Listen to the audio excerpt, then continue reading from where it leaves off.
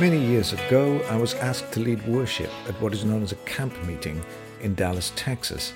The event was a fundraiser for a well-known American evangelist, and it was attended by a few thousand of his supporters. This particular evangelist had received death threats, so had a posse of bodyguards wherever he went. They were all dressed in black suits and had those in-air concealed microphones. They looked like the Secret Service. It was like we were in that movie, In the Line of Fire, where Clint Eastwood was on the security detail for the president. I was working with my band, and our brief was very simple. Each night we had to lead worship for around 30 minutes or so, and then we were free to leave the event. But on the final evening, this evangelist's manager told me that we had to stay for the entire event, as worship might be needed at various times throughout the program. On that evening, another well-known evangelist was the guest speaker. He'd flown in on his private jet and was known for his teaching on prosperity.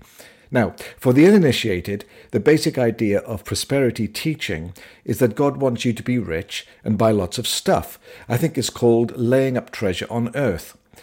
This preacher then began to preach his prosperity message that has conned thousands of sincere people out of their hard-earned money in the belief that they too will get rich quick. Now, by giving or sowing into the ministries who teach prosperity, you are guaranteed to become wealthy and blessed.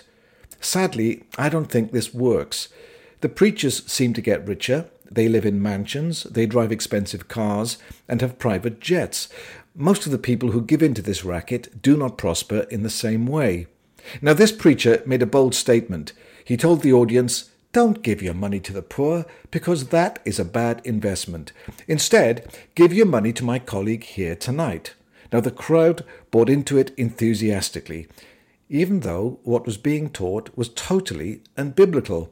In Proverbs 19, verse 17, we'd read this: "Whoever is kind to the poor lends to the Lord, and he will reward them for what they have done." This preacher then instructed the audience to get out their checkbooks and make a donation. He also instructed them to write the words "Money Cometh" somewhere on the front of the check as a declaration of faith, because as they gave, they would be guaranteed that God would give them even more money back, perhaps double, triple, or 100 times what they gave.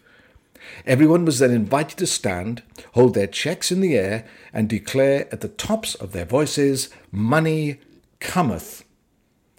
It was obscene to see the naked greed of the preacher and the thousands of people gathered there.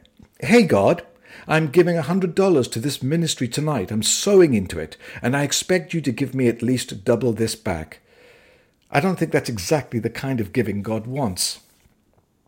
I wonder how many of them really received the kind of return on their investment that the preacher promised.